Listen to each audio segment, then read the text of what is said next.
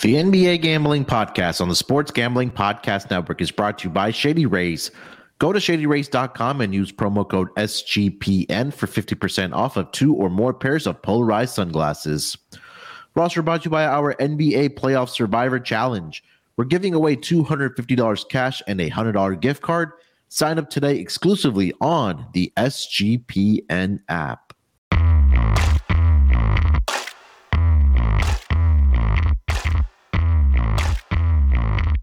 Welcome, everyone, to the NBA Gambling Podcast, part of the Sports Gambling Podcast Network. It is Thursday, April 13th, currently 11:02 on the East Coast. Here to recap what we saw in the association last night in the play-in tournament games, and we're going to preview the 2-7 matchup in both the Eastern and Western Conference today. But joining me to help me break it down, you guys know him as the voice of the Tennis Gambling Podcast, the WNBA Gambling Podcast, the NFL Gambling Podcast, and of course here on the NBA Gambling Podcast is Scott Studio Reichel. Scott, what's going on, my man? And nothing much. Looking forward to going through a couple of playoff series here with you. I know that yesterday's action was entertaining because both games were actually quite competitive. But overall, playing tournaments so far, if you've been blindly betting the underdogs, you are undefeated on the spread, and I believe you are 3-1 just straight up on the money line. Yeah, two pretty good games last night, though. What do you think? Yeah, definitely competitive basketball. Something that we weren't used to, I guess, maybe obviously during the last week of the regular season, but, we get into these play-in tournaments, the intensity definitely goes up. But yeah, there were great games last night.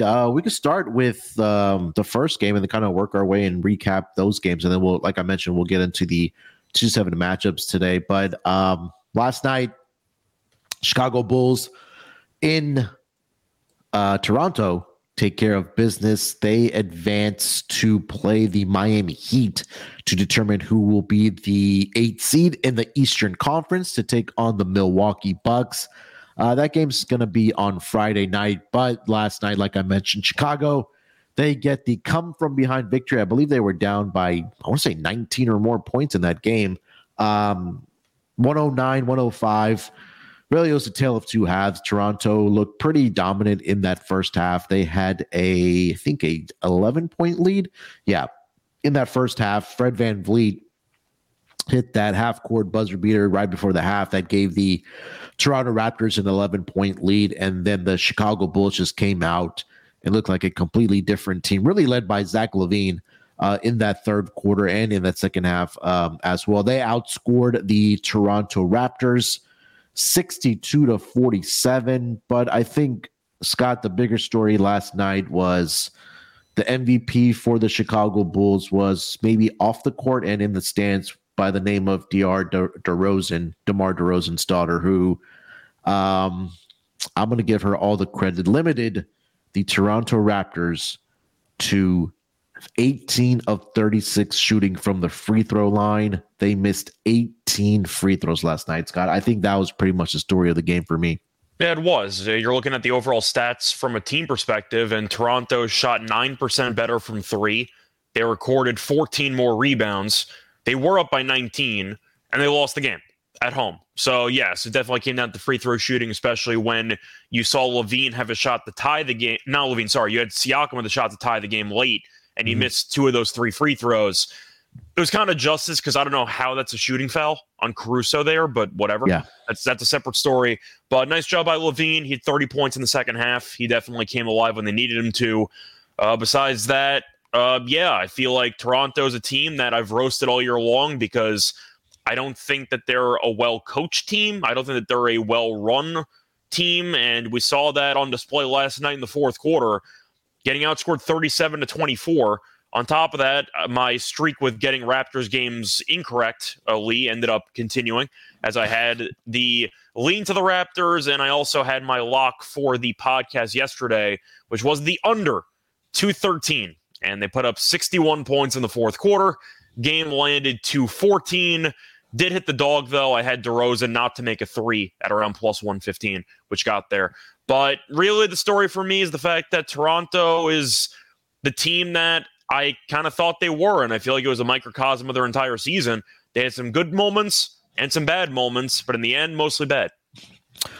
Yeah, I think when I saw that foul that was called on Alex Caruso, made me scratch my head as well. I don't know in what world that was 3 shots for Pascal Siakam, but I guess it worked out in the favor of the Chicago Bulls because they weren't making their free throws last night. But I think the one thing that also kind of stood out to me, and I think the difference this season has been for the Chicago Bulls, is just the defensive intensity that Patrick Beverley and Alex Caruso brought all game, but more so in that second half, in particular in the fourth quarter, that you even saw Zach LaVine playing some type of defense because Alex Caruso and Patrick Beverley really were forcing turnovers against the Toronto Raptors, which I think was a huge difference. And they were the 2 players that were getting all the loose balls as well, the 50-50 balls, I guess we can say, last night in that fourth quarter that really kind of propelled them. So I think that was pretty much the story. Like we mentioned, the free throw shooting, I think the defensive intensity that led by Alex Caruso and Pat Beverley that everybody was buying into. So, I mean, you got to give a credit a lot to the Chicago Bulls. I mean, they could have gotten into that halftime locker room and came out flat in that second half and could have been 1-2-3 Cancun for them. But, give them a lot of credit for fighting back. Zach LaVine stepped up when he needed to. I think he had 14 or 15 points in that third quarter alone. And they gave themselves a chance in that fourth quarter, and that's all you need. And fortunately for the Chicago Bulls, now they're going to head to South Beach to take on Miami on Friday night for that determine who that 8 seed's going to be. Yeah, Beverly didn't really do much offensively. However, he did have the big 3-pointer with about 5 minutes to go. So that was the big contribution that he made offensively. Besides that, the only other takeaway that I have with the Raptors, besides the fact that Nurse might end up leaving because he's just had enough, is the rumors that were going on during the trade deadline. Because after watching yesterday's game, there is no way in hell Toronto was offered 3 first-round picks for OG Anunoby. Oh, he played last night? I didn't notice if he was playing. 3 first-round picks? You're telling me Toronto turned down 3 first-round picks for him? Either you're right and you are a bunch of idiots because you should have taken it, or you're gaslighting the rest of the league into giving you 3 picks for OG Anunoby. I like Anunoby. He's not worth 3 first-round picks because he, as you said before, he gives you good defensive intensity. Offensively, he's kind of invisible at times. But that was kind of one thought that I had when you're looking at the main contributors for Toronto. Siakam went 13 of 22. The free throws were a mess. He went 5 for 11, but he still had 32 points and 9 rebounds. Yep. Scotty Barnes at 19 and 10. Van Vliet had 26, 12, and 8. And I've been roasting Van Vliet all year long, but he was actually good last night. Yep. But OG Anunoby went 4 for 13, and he played 42 minutes. So when you're going to claim, he also went 3 for 8 from the line. When you're going to claim that he's worth 3 first-round picks midway through the season, and you put a performance like that, I got to call the bluff there because I don't think there's any chance in hell a team offered 3 first-round picks for OG Anunoby. Do you? Maybe one team that's just, not exactly the most well-run franchise. There's no way he's worth 3 first-round picks. Let's put it that way. Yeah. I think that this is definitely going to be an interesting offseason for the Toronto Raptors. I think Nick Nurse is out of there. I think Fred VanVleet is probably out of there, and or Pascal Siakam is out of there as well. But I think Siakam stays, personally. Yeah, I think maybe like 2 if Scotty Barnes and Siakam stay, then maybe, I don't know. We usually, like you mentioned, with the Anunoby trade rumors, or if it was just that guys weren't getting along with Fred VanVleet, or the other way around, where the case might have been. But I think it might be time to at least go in another direction for the Toronto Raptors. But like I mentioned, we got to give credit to Chicago Bulls. So we'll find out who is going to be playing Milwaukee for that 8th seed on Friday night. Also forgot to mention, since I brought up the trade deadline before, I'd like to congratulate the Raptors once again for buying at the deadline for Jakob Poeltl just to lose in the play-in game instead of trading away some pieces for assets. Congrats. I hope letting Van Vliet walk in free agency was worth losing in the play-in game. Well, you forgot my favorite player that they added as well, Will Barton.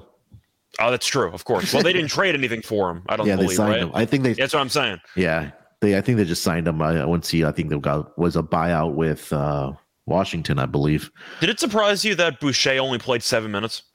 I thought they could have used him kind of in that stretch in the third quarter, maybe to rebound, or at least he can knock down the 3-point shot. to kind of give a different look. I mean, I don't know, but we know that. No offense to Pirtle, but he had 7 points, 8 rebounds, played 37 minutes. I know defensively he had some moments despite, he had a couple blocks, 5 turnovers, though, 3 fouls. Mhm. But, you're watching the offense and late in the game, and Toronto couldn't score. And a big reason was because Pirtle, for the most part, is an absolute zero offensively when he's not getting a wide open layup. I thought they could have tried. I'm not a big Achua guy. He can shoot a little bit. It just felt like Toronto became too predictable offensively, which has been an issue for them for a while. And Pirtle wasn't exactly helping matters since he's basically a screener with no other upside besides the occasional wide open layup. I really thought Boucher and Achua should have played a bit more compared to Pirtle. Pirtle was a +6, so he wasn't that bad, but 37 minutes for a guy that's really not going to give you any scoring threat when your team is in dire need of offense late in games. I thought they could have done a better job of the big man rotation. He also accounted for 5 turnovers last night as well for the Toronto Raptors. But outside, and also he goes to the 3-point shooting as well, right? Fred VanVleet, 7 of 13 from 3-point line. The rest of the team was 4 of 18 combined. Yeah, but they still shot better than Chicago by 9%. Sure. So I can't even use that as an excuse. Yeah, it was really it really was just the free throws last night. I mean that was really the difference. Raptors also out rebounded the Chicago Bulls last night, 50-36 is what I'm seeing. Yeah, so. Again, give credit to DeRozan. She unfortunately will not be in Miami. Dad said that she has to go back to school, so I don't know if that's going to cause them to win in Miami. Anything else for this game, Scott? You were frozen there for a second. No, I'm back. Yeah, for some reason, I have 2 Wi-Fi networks. I have one that's 5G and one that's regular. The regular one runs better than the 5G one. I don't know what's happening, but whatever. All right. So let me go to an ad break here, and then we'll recap the Western Conference play-in game from yesterday. So, I talked about it earlier, man. You guys need to get over. It's summertime, man. I know you guys are going to be planning vacations, whether you're going to the beach or wherever the case might be. You need to get some new pair of sunglasses. That's where Shady Rays comes in. Kick off the new year with new gear built to last. Our friends at Shady Rays have you covered from the sun to the slopes with premium polarized shades, customizable snow goggles, and much more. Shady Rays is an independent sunglasses company that offers a world-class product that's just as good as any expensive pair that we've ever worn. Durable frames and extremely clear optics for outdoor adventures. That's not all. Shady Rays offers the most insane protection in all of eyewear. Every pair of sunglasses is backed by the lost and broken replacements. If you lose or break your pair, even on day one when you get them, they told us they'll send you a brand new pair. No questions asked.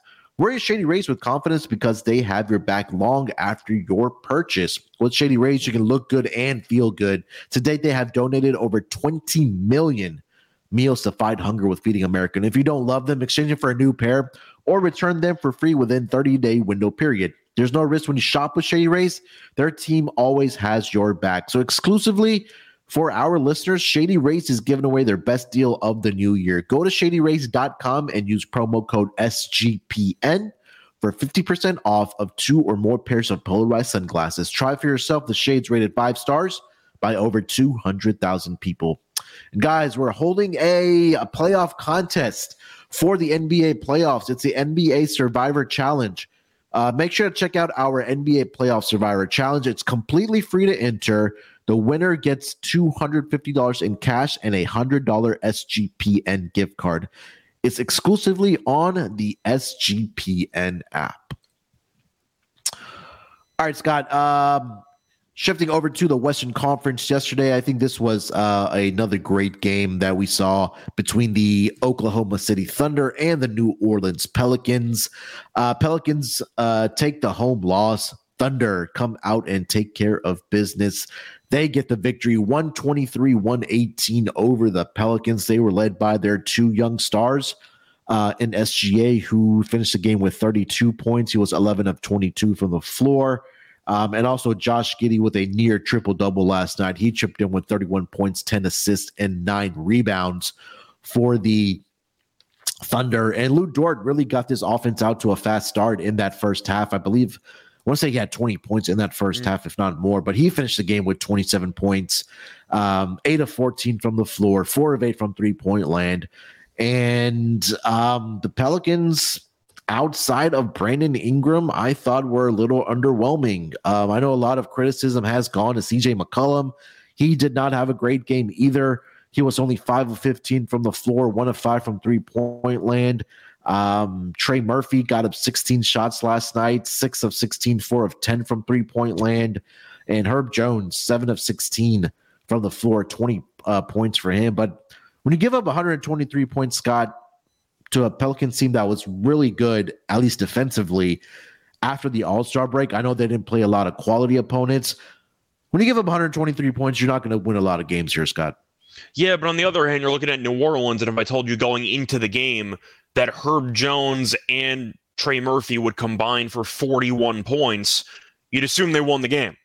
I mean, Herb Jones had 20 points, and now I know that he had the really bad inbound turnover to officially ice the game. Yeah. They needed a half-court shot anyway, down 3. I'm not going to say that New Orleans would have tied the game anyway. But Ingram played well down the stretch. I know he missed a big free throw there, but he made a couple big shots anyway, so I'll give him a pass. I've roasted McCollum on the show for a long time. I believe when we initially broke down the trade to New Orleans, I said straight up I didn't think it would move the needle that much because I don't think McCollum's that good. And they made the play-in last year, and they ended up making it into the playoffs last year, and McCollum was a pretty good piece temporarily. This is who he is. He's a high-volume shooter who's not very efficient, and I've called him out on it for years. And once again, it was one of those trades between them and Portland where I said no team really won, per se, and I basically gave both teams a C at the time. Nothing's changed. McCollum is a guy who I think is a highly overrated basketball player. I don't think he's a winning basketball player. And what really was the nail in the coffin, even though the game was still in the balance, Ingram had made like 3 or 4 straight shots down the stretch. He was cooking. Oklahoma City couldn't guard him. And then McCollum takes a fadeaway three-pointer at the top of the key when Ingram was really just a matchup nightmare for OKC the entire game. And McCollum just kept settling for bad jumpers the entire game, and he couldn't make a shot. And I feel like that was really a big reason why the Thunder were able to get back into the lead late in the game, was because McCollum bailed out that Thunder defense on a couple of possessions by taking some really bad shots when Ingram probably should have taken 90% of the shots down the stretch. Yep. Yeah, I think that for CJ McCollum, he's at best a 3? third. Yeah, that's what I'm saying. If that, yeah. On a I guess a contending team. I don't want to say a championship team, but maybe his prime years are behind him. I know when he was with Portland, he had games. I mean, he would easily average 23, 25 points per game, but it seems like, that I think it's cliche to say that they missed Zion last night. If he was healthy, I think that would have obviously been the difference for this team. But yeah, you got to give a lot of credit to Brandon Ingram. I mean, he did what he had to do. He did his part last night. He provided those clutch buckets when they needed them for the Pelicans, but it just wasn't good enough. And I think we also got to give the young guys for the Thunder a lot of credit, especially SGA and Josh Giddey, the way they played down the stretch, especially SGA. I mean, he had a whole bunch of clutch buckets down the stretch there for the Thunder. That really was the difference last night. He only had 7 points in the first half. So we talked about Levine going for 30 in the second half. He had 25. Mm-hmm. Hit that very impressive a couple layups there that were contested in the fourth quarter. Hit that running floater late in the final couple minutes. So he had himself a great game. Dort was very good. I know Williams, either one, was pretty solid there down the stretch. I know Jalen Williams with a Y only had 8 points, but he was a plus 20 on the floor, and he had that big three-pointer there in the fourth quarter as well, finished with 8, 8, and 8. It just seemed to me that OKC was fearless. It seemed like they went into the game and said, we don't really care. We're not supposed to be here. Let's have some fun with it. And they won the game. Yeah. And I'm trying to think of any other takeaways that I really had down the stretch. I already gave my McCollum piece, but I know Valanciunas got injured, but if you actually rewatch what happened during that whole little run there, during that whole situation or moment, Valanciunas was about to get benched anyway. You saw Hayes at the scorer's table getting ready to check in for Valanciunas, and Valanciunas ended up getting injured, and they pulled him anyway. Mm-hmm. Can you explain to me why Willie Green was rushing to get Jackson Hayes in the game for the final 7 minutes of regulation? Because that was really the story of the game for me and what decided it. I know that Shea made a couple big shots. I mentioned McCollum and everything. But Valanciunas, I understand your team is used to switching everything in the final couple minutes, usually with Larry Nance Jr., who is out. Under no circumstance should Valanciunas have left the floor in the fourth quarter. I don't know how you were going to sub him out. Now, I know he got injured, so he probably would have been subbed out anyway. But once again, I don't understand the thought process of taking out Valanciunas, who was a force. He had 16 points, 18 rebounds. OKC couldn't stop him. Yeah. Why were you trying to rush him out of the game with 6 or 7 minutes to go? Yeah, I think that was the biggest head scratcher for me last night, as well as that first quarter. I mean, he was just dominating on the board. He had 8 rebounds within the first 5 minutes of that game. Yeah. And he was pretty much, I don't want to say it was pretty much the offense, but he was at least a difference where they got out to, I think, a 7 or 8 point lead before OKC made a run in that second part of the first quarter. Where he was getting those offensive rebounds, whether he was putting them back up or kicking it back out to create another second chance opportunity. And I was kind of scratching my head as well as why he wasn't in the fourth quarter, especially down the stretch. And once again, I'm aware that he got hurt, so the decision was kind of taken out of his hands. But if you rewatch the play where he got hurt, Hayes is already at the scorer's table. Yeah. Valanciunas was going to get benched for the final 6 or 7 minutes of regulation, regardless of the injury. The injury was just the official, he's not playing again. But if you rewatch it, Hayes is already at the scorer's table. So Valanciunas was done. I don't understand that thought process. It didn't matter in the end because he wouldn't have played the final couple minutes anyway. Yeah. But I don't understand the idea of Willie Green choosing to bench him before the injury took place in the first place. Yeah. I mean, I couldn't answer it for you either, but I think, we just got to give credit to OKC that just went in there, messed around and got the victory. But, I think there's going to be more questions now for the Pelicans going into this offseason on. What do? You just pray Zion actually plays games? I don't know what you're supposed to do. But what is the thought process if you're Brandon Ingram? Just being tired of waiting around for your other guy to show up half the time? Yeah, and this was my first thought after the game was over.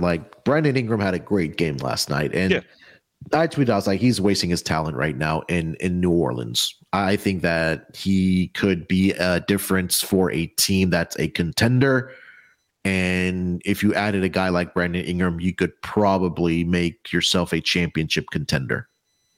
I think that's the difference. What do you think Ingram is on a title team, though?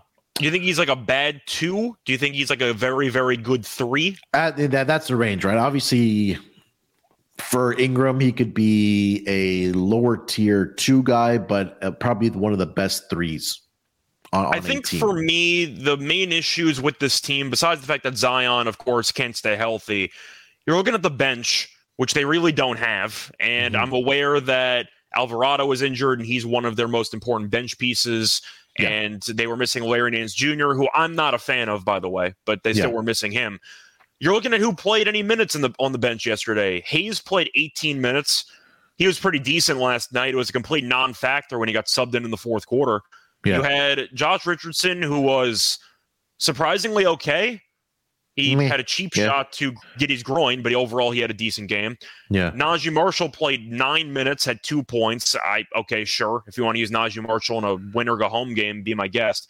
But then you had Kyra Lewis, who played 5 minutes. Sure. They don't have a bench. Yeah. And you're looking at everything else they need to do. I think they need to trade McCollum, because McCollum clearly is delusional on what his role is, on what he thinks is winning basketball. And it's an issue with a lot of players around the league that I've criticized ad nauseum. Players think that a lot of players in the league have a lot of confidence, which is good. Yeah. But there's a difference between being confident and being delusional. And there are a lot of players who think they are so much better than they actually are, and think that they need to carry their team to victory when they're arguably the third or fourth best player on their team. Yeah. For McCollum, less is more. I would have rather have seen Ingram take pretty much all the shots down the stretch. Yeah. I think Murphy should get more shots. I know he had 16 last night, but he was pretty solid. Yeah. And Valanciunas was pretty good. Herb Jones can't really shoot, but he was effective last night. I think McCollum and Ingram, as far as I'm concerned, cannot coexist because McCollum will always feel the need to take more shots down the stretch since Ingram's going to take more shots than him.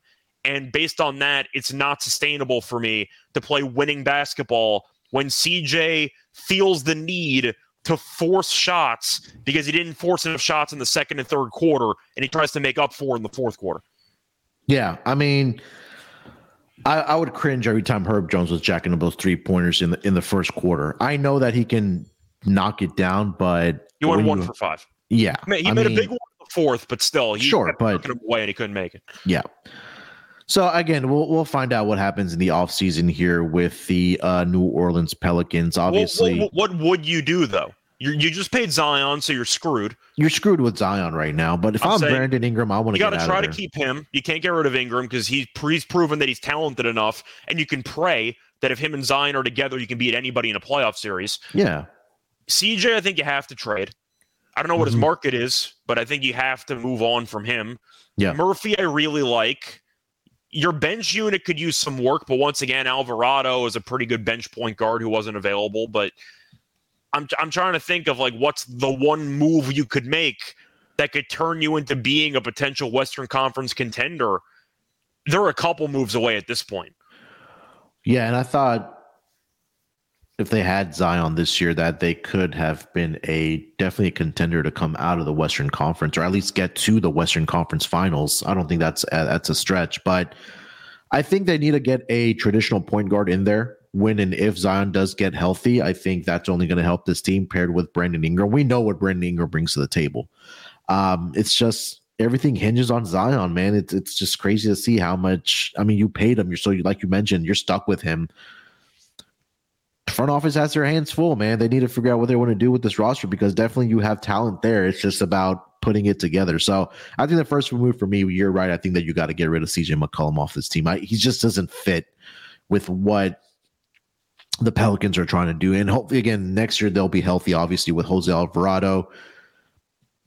I mean, if it's like you get 40, 50 games out of Zion next season, I mean, forget about the regular season. If you get Zion for in the guaranteed, postseason. If I told you Zion's guaranteed to be healthy for 3 playoff series, yeah, there's a lot of people that would take Pelicans money line in a lot of those series. Oh yeah, 100%. So they would be a pretty live dark horse candidate to win anything if Zion was guaranteed health, but he's not. So when you're trying to think of what this team can do, once again, their hands are tied. Like, I don't know what they're supposed to do. They put all their eggs in the Zion basket, and they got to hope that it hatches. But I group McCollum with Fred VanVleet, which is kind of fitting because they both played yesterday. VanVleet was very good yesterday, unlike McCollum. But I think that both players believe that the only way or the best way they can help their team win is by jacking up a bunch of shots. Yeah. And I think for that reason, both players are a bit delusional. And I think as a result, I look at McCollum, it might sound offensive. Am I wrong for thinking that he's just a very good sixth man? I know that he's been a starter for a decent portion of his career, but you look at his skill set and where the NBA is headed, and the fact that McCollum doesn't guard anybody, isn't he like a perfect 30-minute a game sixth man guy? You give him the quickly treatment or like a Jamal Crawford treatment and say, listen, you're coming in with the bench unit, you'll get the full green light, give me 20 points in 25 minutes. Yeah, I think that is that his role on a title team, because it feels like his role would be a bench player. Yeah, for a team that's trying to win a championship, a microwave score off the bench. That's kind of what I see McCollum being for a title contending team. Yeah, unless you put him with like 2 top 5 players in the NBA that are already on a team. Like, do you think he would be a starter with the Lakers? Yeah, but even with that, his contract isn't exactly the most friendly for a guy. Sure. Yeah. But yeah, I think you're right. I think that he would be a great guy coming off of the bench at this juncture of his career.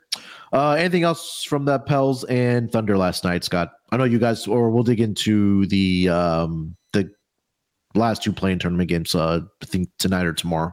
Yeah, a couple brief points. First things first, Shea is already better than Paul George, so you can evaluate the trade accordingly based on that fact. Do we agree on that, by the way, that Shea's better than Paul George right now?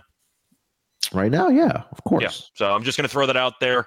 Other than that, though, looking at the Thunder and all the future draft picks they have and the fact that Chet hasn't played yet, I want to point out whenever the Thunder do end up either cashing in on their picks by trading for a superstar or whatever, Daigneault will win a Coach of the Year award.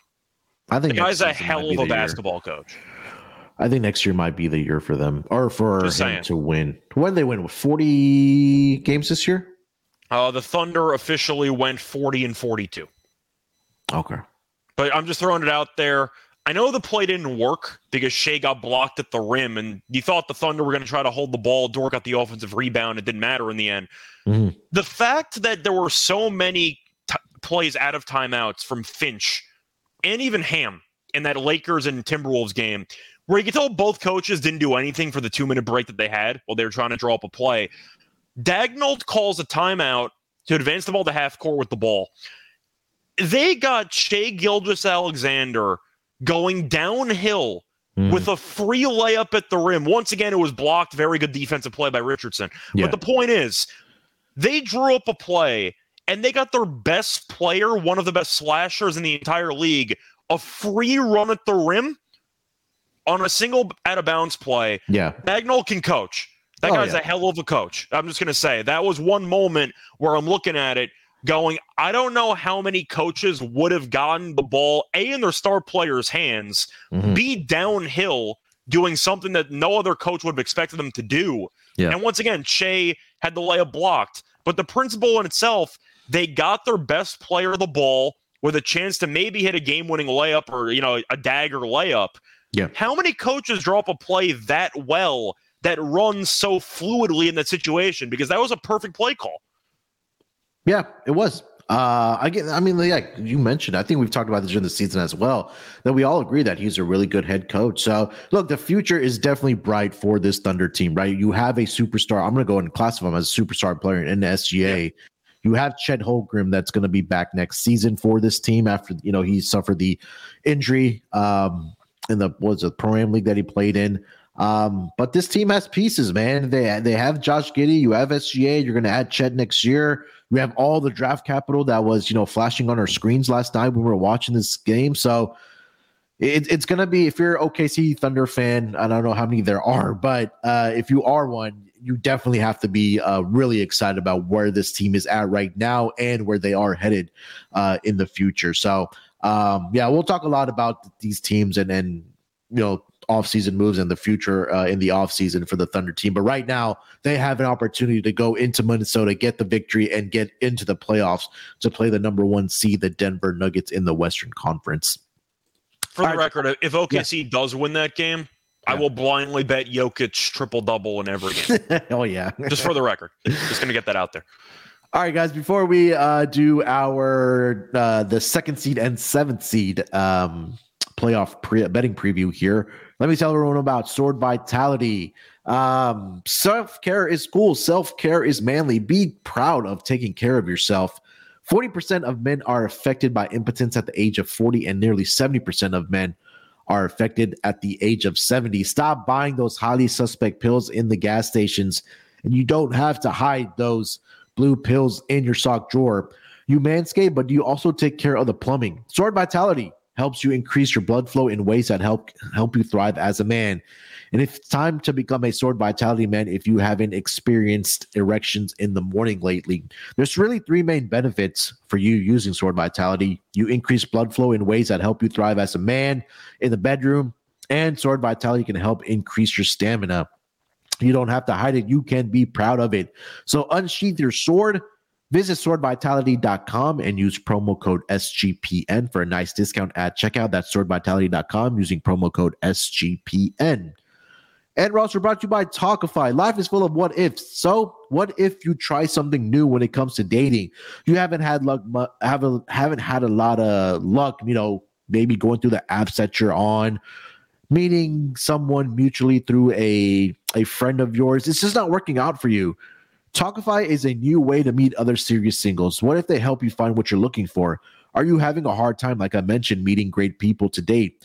Why do you keep trying those same methods over and over again if you're just setting yourself up to fail when it comes to the dating game? It's time to say goodbye to swiping and bring back the human touch dating with Talkify. Confidence is key. We know that when it comes to dating, but if you're struggling to find worthwhile connections, it can be difficult to feel your best when meeting new people. With Talkify, you feel confident that you're meeting someone special who was just picked for you. Talkify is the country's #1 modern making match service that is designed to help you achieve relationship success. The trusted compatibility specialist hand selects successful and compelling candidates so you can date consciously and productively. So here's how it works. The Talkify matchmakers meet with you to learn about what you're looking for in a partner. Then they'll select and screen potential match candidates for you, doing background checks, video interviews, and asking those awkward and tough questions that are, sometimes hard to talk about on those first dates.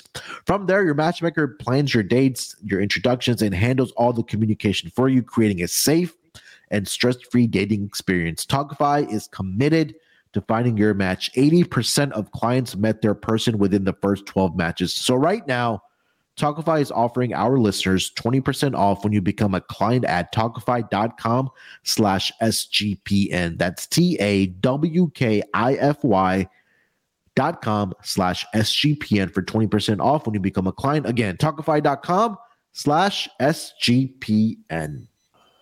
All right, Scott, we have 2 more playoff series to do our betting preview with. Let's start with the Eastern Conference. It's going to be the Boston Celtics as a 2 seed. They are going to be playing the 7 seed, the Atlanta Hawks. And I'm currently seeing the series prices for this matchup in the Eastern Conference at, let's see here, Boston Celtics minus 1,000 to win this series. Atlanta is plus 650 to win the series. Series spread right now, I see the Boston Celtics minus 2.5 games at minus 165. And then Boston in a sweep at plus 230. But Scott, Boston, Atlanta, what are you thinking about this series? And does Atlanta have a chance to upset the number 2 seed in the Eastern Conference? Anything's possible, but in reality, no. I think Boston kills this team. I think they win either 4 or 5. I think it's pretty set in stone in my eyes that Milwaukee, no matter who they're playing, and Boston win in 4 or 5. I just think they're that much better than every other team in the conference. But you're looking at Atlanta, and people are going to be tempted. They looked very good their last game out. We see this all the time. You have a team in the play-in that looks good, and suddenly people think that they're live to win anything, and they get buried every year. And it never changes. And yes, Atlanta did look good. Having said that, we've roasted Miami for the entire year. I was very early to being anti-Miami. I think I started talking about that a month into the season, and I said, I don't think the team's very good. And nothing's really changed there. But the big reason why I think the Celtics are going to be able to have success against the Hawks were able to beat the Heat because they dominated on the board. So we saw Capella have 21 rebounds. They had a bunch of offensive rebounds. I believe they out-rebounded Miami, 61-39 in that game? Yeah. 63-39. Mm-hmm. That's not going to happen against Boston because Boston has forwards that can rebound. Robert Williams is great defensively, and he can also rebound as well. I just don't think Atlanta has enough defensive options to deal with Jaylen Brown and Jason Tatum. And I think because of that, they're going to really struggle to guard anybody. And I think that if you're arguing about, Trey being able to go for a couple masterclass games, maybe, except for the fact that Boston has a lot of good perimeter defenders who I think can make life difficult for Trey. Simply put, Atlanta is still not a very good team.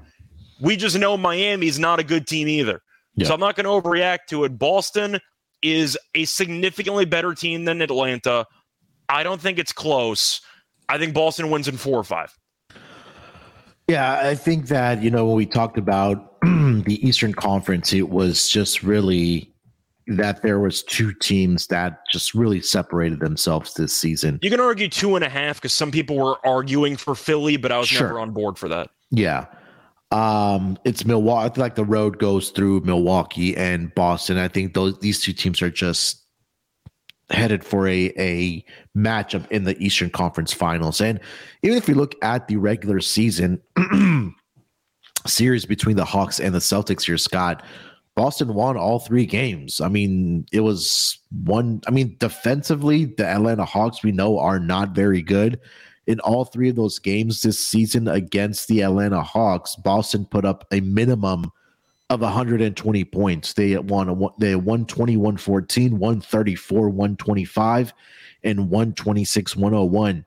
I know they did a fantastic job of rebounding the basketball against the Miami Heat, but when you're going up against a team like the Boston Celtics that, I mean, obviously Jason Tatum, one of the better players in the league, easily, I think, a top 7, top 8, top 10, I think, player in this league, Jaylen Brown. I mean, this team is, I think, with the experience that they had last season, making the run to the NBA Finals, I think obviously they'll be hungry to get back to the NBA Finals and win it again.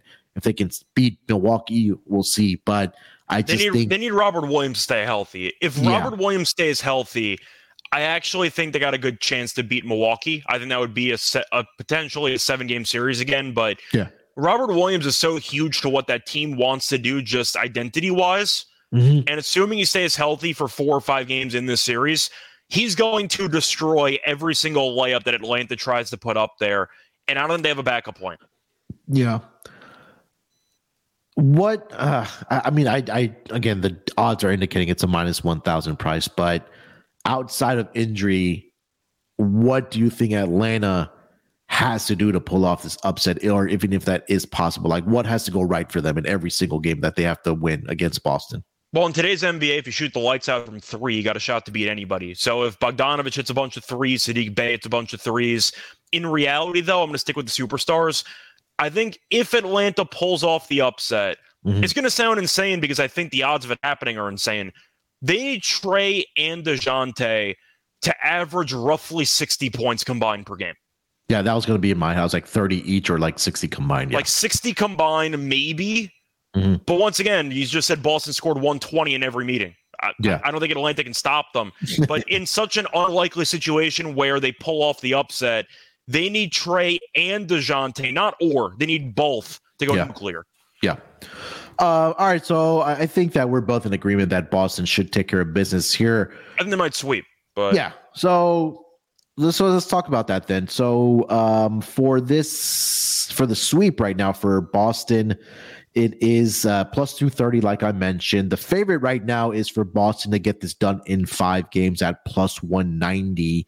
Obviously, we're not going to lay the minus 1,000 price here, but anything that entices you as far as a serious spread or a serious double play or number of games, anything you're looking at? Well, I do want to ask you, though, do you have the number in front of you what the under 5.5 is? It's going to be juiced. I'm just curious how juiced it's going to be. Under 5.5 is minus 170. I think I'd rather take the 170. Like, I'm trying to think because I'm really torn between 4 and 5, and the odds are close. Mm-hmm. So I feel like if you're talking about what to expect in this, if you can find a group or a grouping where you can get the Celtics in 4 or 5, it would be less than 170 because in theory it takes the possibility of the Hawks winning in 4 or 5. So maybe that would be like minus 150. Maybe. Yeah. I'd rather take that. I think Boston wins in 4 or 5, but if I had to pick one, I'd probably lean to the sweep. I'm really not sold on Atlanta, but for the sake of what I think is going to happen, I think Boston wins in 4 or 5. Yeah, minus 2.5 is at minus 165 on the series spread. So I think you're saving 5 cents there for them to win in 5 and then in a sweep. Much, yeah. So you said 165. I'll take that. I think that even though it's juiced, it's worthy of being juiced. Yeah. And a reminder, a play-in team has never won a playoff series. And furthermore, a play-in team has never made it to a game 7 in the first round. Yeah. I really didn't. I mean, I honestly didn't dig too much into this matchup. I just thought Boston was head of or better. Once again, do you think Atlanta is a good team, or do you think Miami is worse than a lot of people thought who potentially don't listen to this podcast? No, but it just goes back to the point of what you mentioned, that everybody gets hyped up, or at least the general public gets hyped up that, oh, Atlanta looked really good against this Miami team. And, now they could put the 2 seed Boston on upset alert.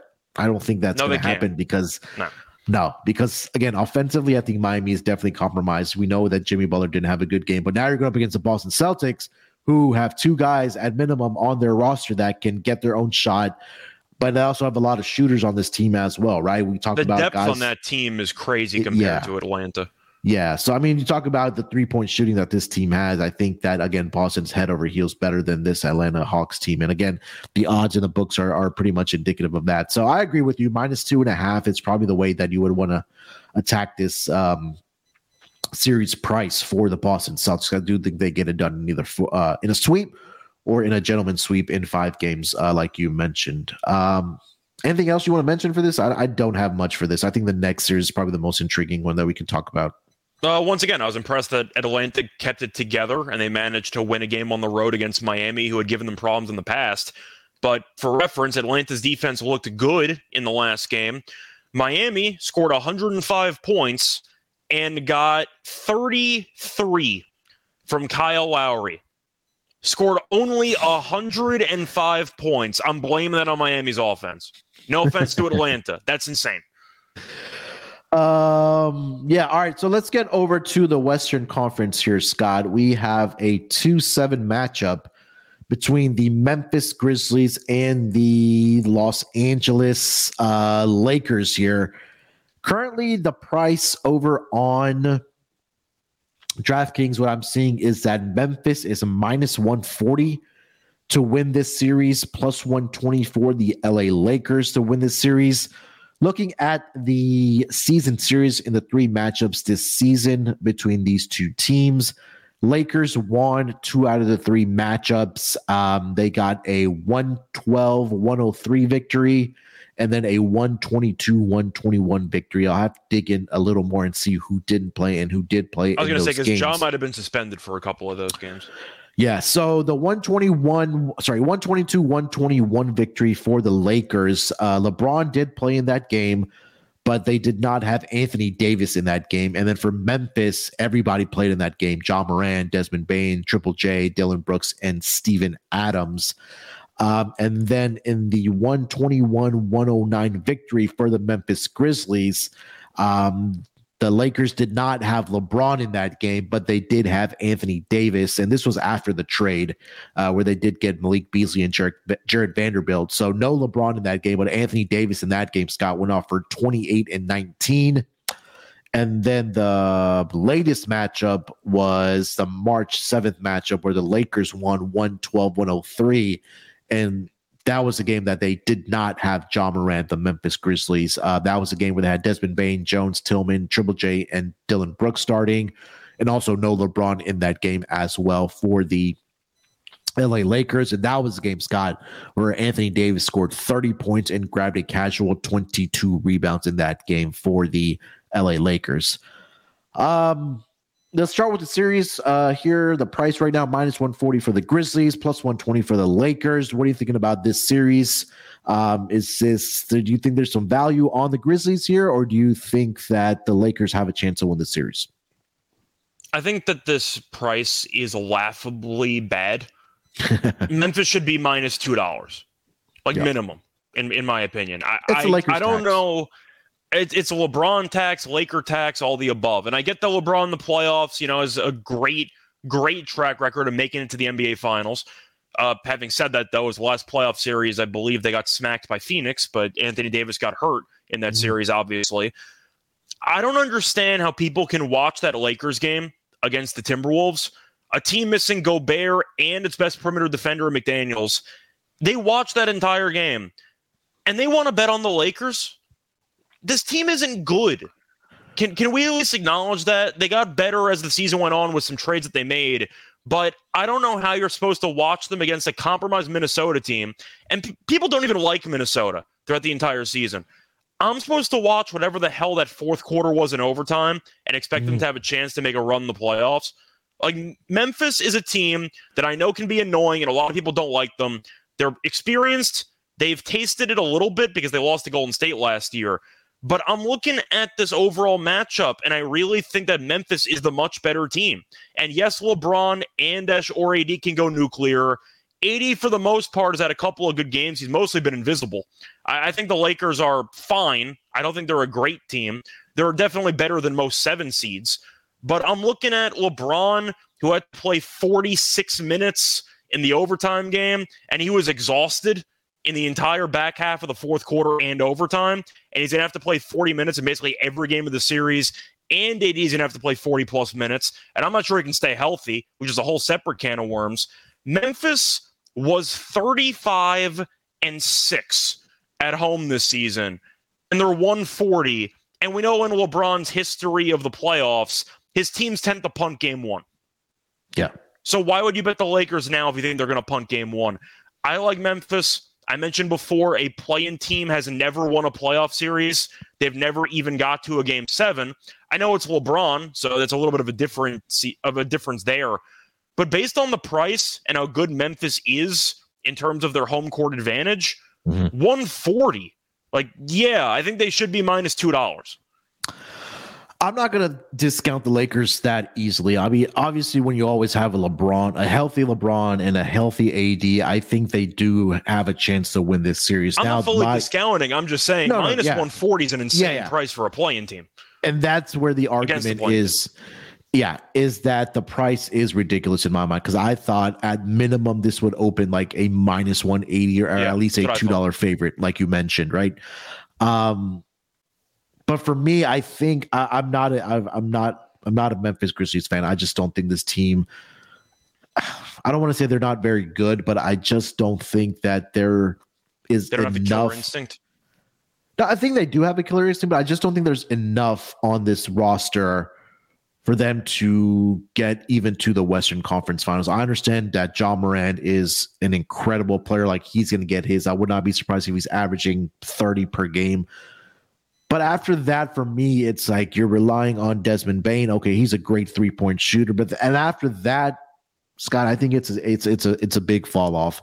ZM pointing out, I think that this was exactly my thought, that for the Memphis Grizzlies, that if they are going to number one win this series or even make a run, in the playoffs, that Triple J is probably going to be the most important player for this team in the playoffs, because number one, we saw what he was able to do defensively this season, but also he's going to also have to contribute on the offensive side of the basketball. Like, you can't rely on Ja Morant every single night to go out and put up 30 or 35, 40 points for you and expect to win a game.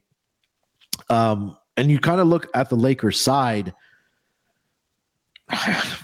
Obviously, you start with LeBron and AD. Like, we know they're going to get theirs. I think the X factor for me, like Triple J is for the Memphis Grizzlies, is going to be D'Angelo Russell for this team, because he has his moments, but he hasn't been very consistent in my eyes. And we saw it in the play-in tournament game where he was on the bench in that fourth quarter. It was Dennis Schroeder that really led this team throughout the season in that fourth quarter, where he was with that closing group, right? Because again, he brings that defensive pressure, he makes the right plays, and he can knock down that 3-point shot. We saw it against against Minnesota, where they gave him that 3-point lead, and then the foul call on AD. But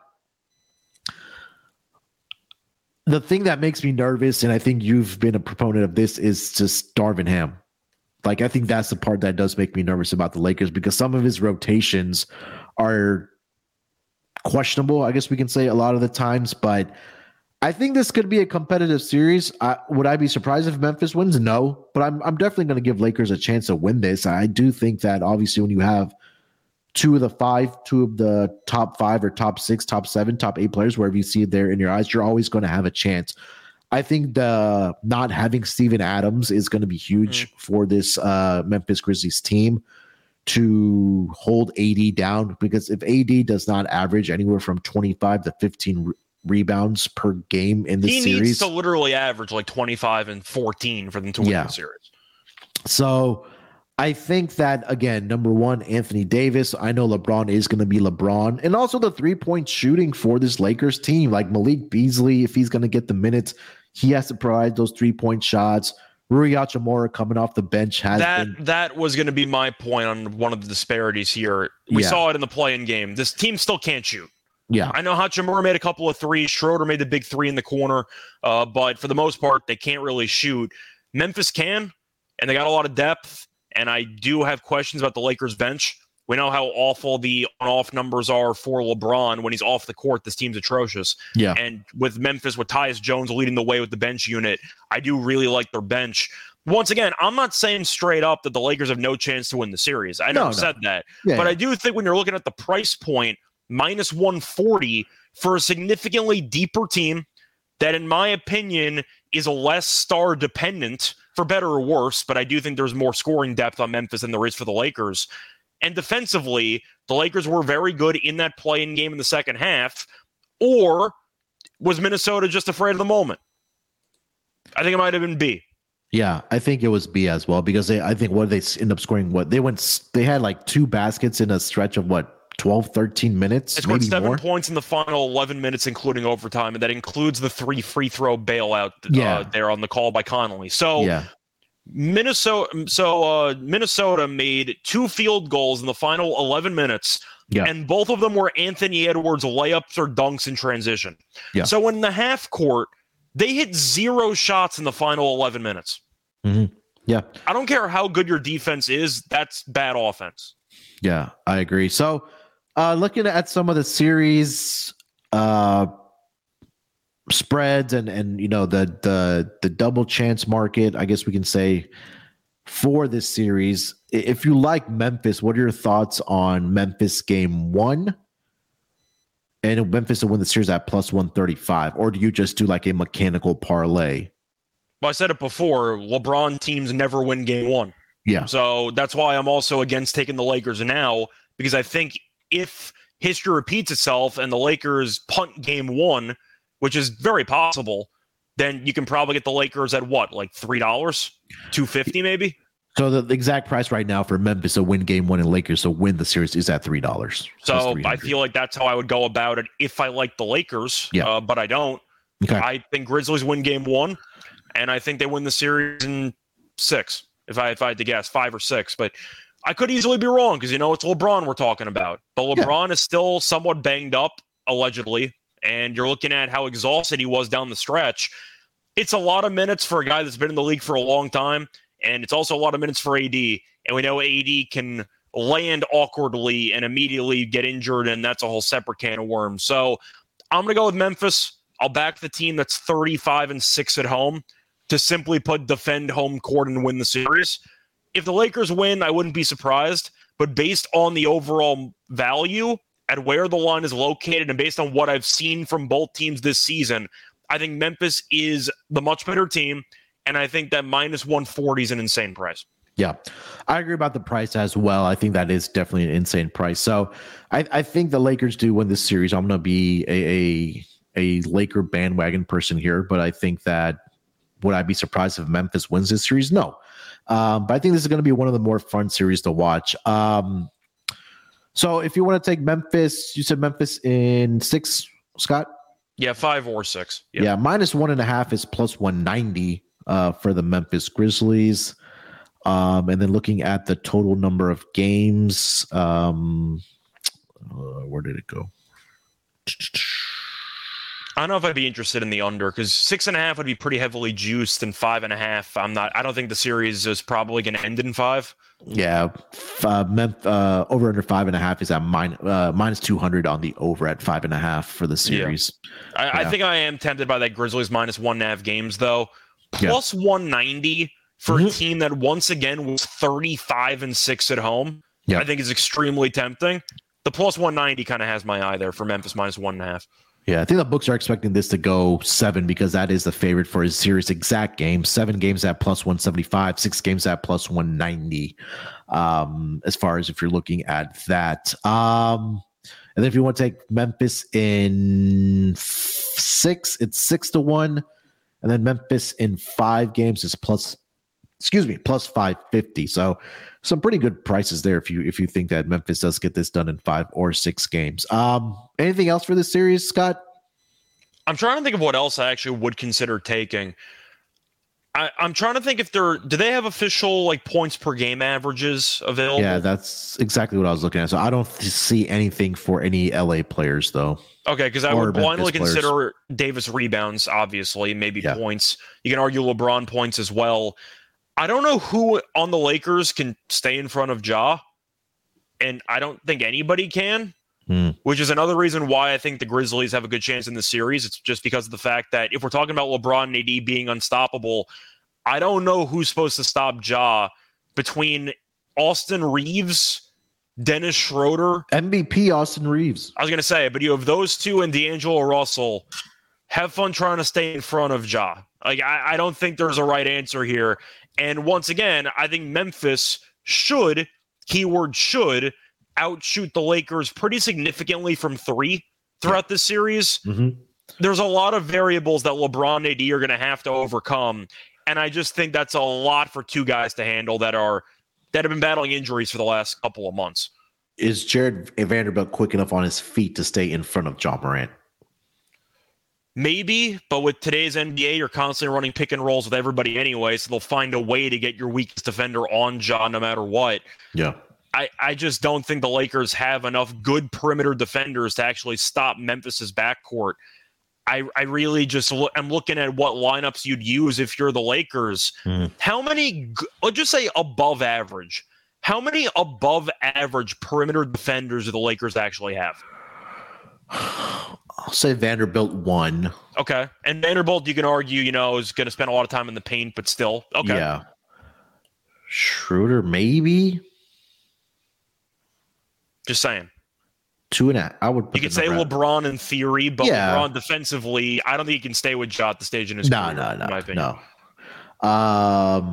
Yeah, I'll put like the number at like 2.5 for the Lakers, but I think it'll be interesting so that what the game plan for Darvin Ham is going to be for John Morant in this series, and then also what Taylor Jenkins' plan is going to be. Obviously, I think Triple J is going to match up on Anthony Davis, but if he does get him into foul trouble, because we know he does foul a lot, Triple J. And then after that, I think Xavier Tillman matches up. But I'm just saying, ZM's mentioning a couple of guys. He said Reeves is a solid defender. I think Reeves is fine as a defensive player. Is he athletic enough to stay in front of Ja? Probably not. And yes, you can argue AD is going to sit in the paint and AD is going to block shots. But once again, since every NBA team spams pick and rolls, AD's probably going to be dragged away from the basket. Yeah. So I don't really see any answers to the Lakers defensively for Ja, unless you just dare him to shoot threes. And even with that, Ja's seen it before. You're just going to give him extra room to get a rolling start to the rim. I think the Lakers defense doesn't exactly match up well against Memphis in this series.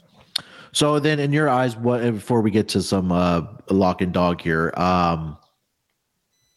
what has to go right, or what is going to be the determining factor for the Lakers to win this series? And then same question for the Grizzlies to win this series. For the Lakers, it's kind of this. It's not the same extreme as I mentioned with the Hawks, because of course the Celtics are much bigger favorites against them. But it's the same idea. They need their superstars to go crazy in every game. Okay. They need LeBron and AD to average. I'm trying to even think here. You need LeBron to basically average 30.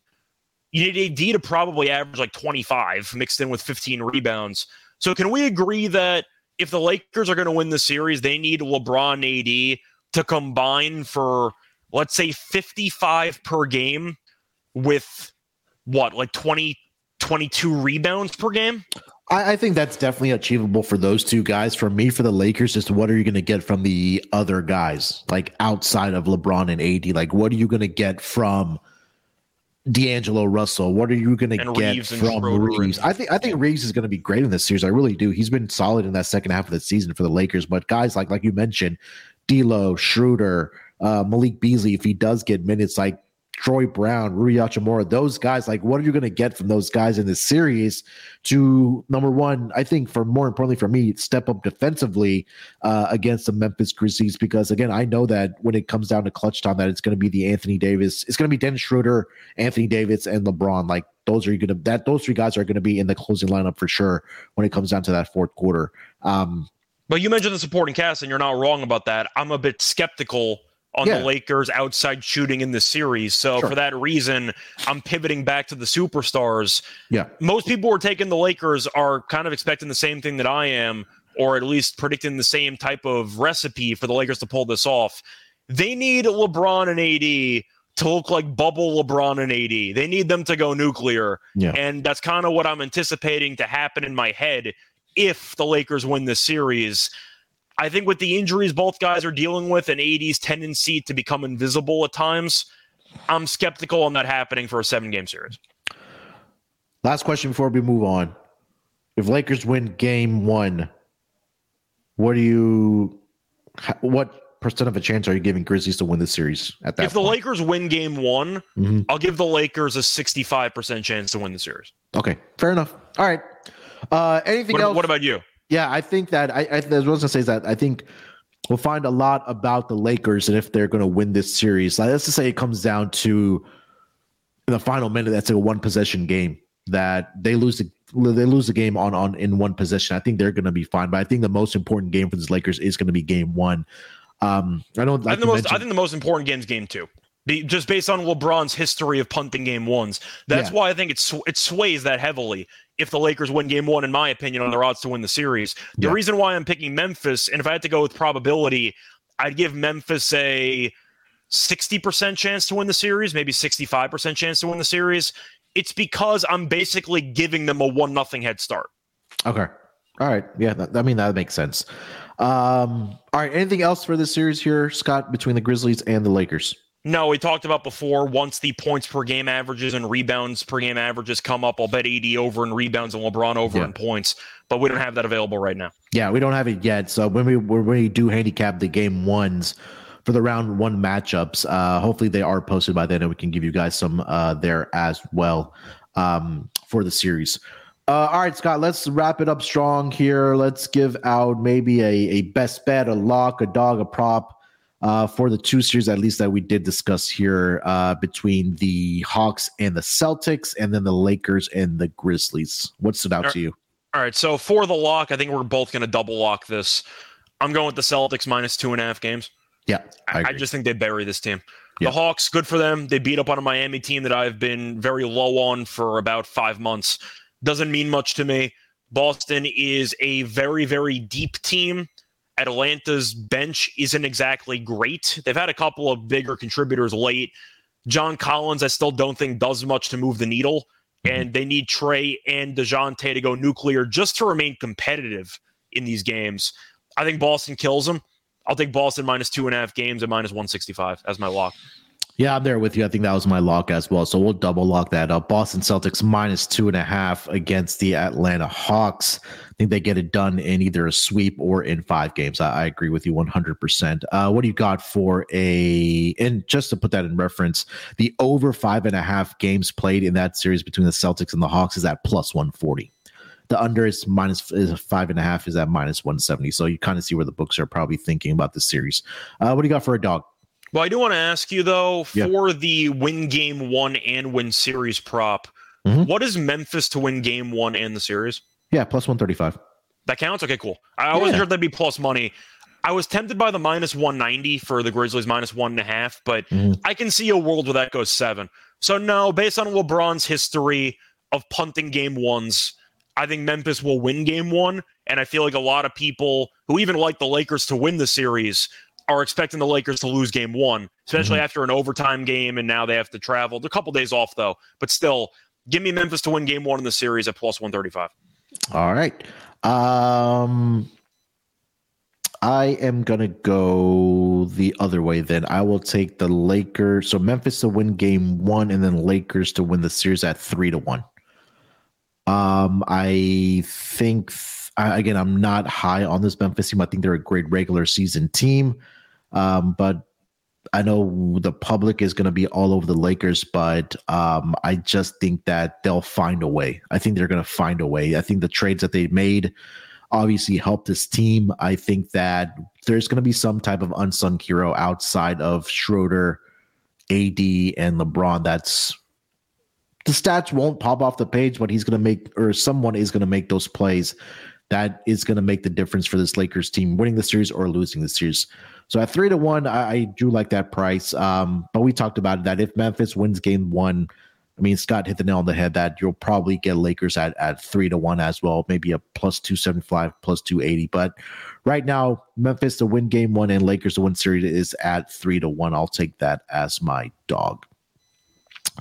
All right, Scott, man, that's going to do it for this edition of the NBA Gambling Podcast. We still have to determine who the 8 seeds are going to be, but we'll break those games down as well for you guys. Anything else we need to mention, Scott, before we get out of here? Yes. For the final play-in games, I believe we are doing a night podcast for that, correct? Yeah, the schedule has kind of been all over the place. Let me see what we officially decided. But I think that we are definitely going to be so you and I are doing that tomorrow. Okay, at the same time. Because those are going to be night games. So in theory, we could do that either tonight or tomorrow. So we're doing that tomorrow morning? Yeah, we'll do it around the same time because the games are late. But we'll be back Friday night to preview the round 1 Saturday games. And what are we doing for the actual series that have still been relatively undecided yet? Are we doing a preview for that, or what are we doing? Yeah, so we'll come back on Friday night, and we'll just merge that with the games together. Yeah, we'll merge it together. Cool. Yeah, I think those will be quicker conversations because they're 8-1 spots. So for those of you listening or watching live, we'll be back tomorrow, Friday, the regular time here, 11 o'clock Eastern, to discuss the 2 games happening on Friday, the play-in games between the Miami Heat and the Chicago Bulls, and then OKC Thunder visiting the Minnesota Timberwolves to find out who the 8 seed's going to be. And then Friday night, we'll tweet it out what time we'll come back, and we'll preview the game 1s for Saturday, and then we will touch on the 8-1 match or 1-8 matchups in their respective series for the Western and Eastern Conference. So, spoiler, I don't think we're going to be taking the 8 seed to win in either of those series. Yeah. So I don't know. We'll see what happens, but those might be quicker conversations. We'll just handicap the round game 1 matchups when the lines are already posted, but we'll do that Friday night because the games do start early on Saturday. So we want to make sure you guys get to the pod as soon as possible. So this will be a great time right now to mention, make sure to subscribe to the YouTube channel for the NBA Gambling Podcast. Also follow us on Twitter at SGPNNBA. We usually do try to tweet out our schedule the night before on when we're going live so you guys can join us. Shout out to the chat, man. The usual guys, ZM, JR, Nick, our usual suspects in the chat. Y'all really help the pod really go by and keep it entertaining for us. So thank you guys for joining us. And again, don't forget, you still have time to join the NBA Playoffs Survivor Challenge. It's exclusively on the SGPN app. $250 cash to the winner and a $100 gift card to the SGPN merch store. So definitely hop in there. And if you haven't already, leave us a rating and review. Definitely is appreciated if you haven't done so already. Make sure to follow Scott on Twitter at Ricel Radio. Follow me on Twitter at SportsNerd824. Like I said, we'll be back tomorrow, same time, to preview the 2 play-in tournament games. Till then, good luck with your bets. Let's break these books off and let it ride. Basket.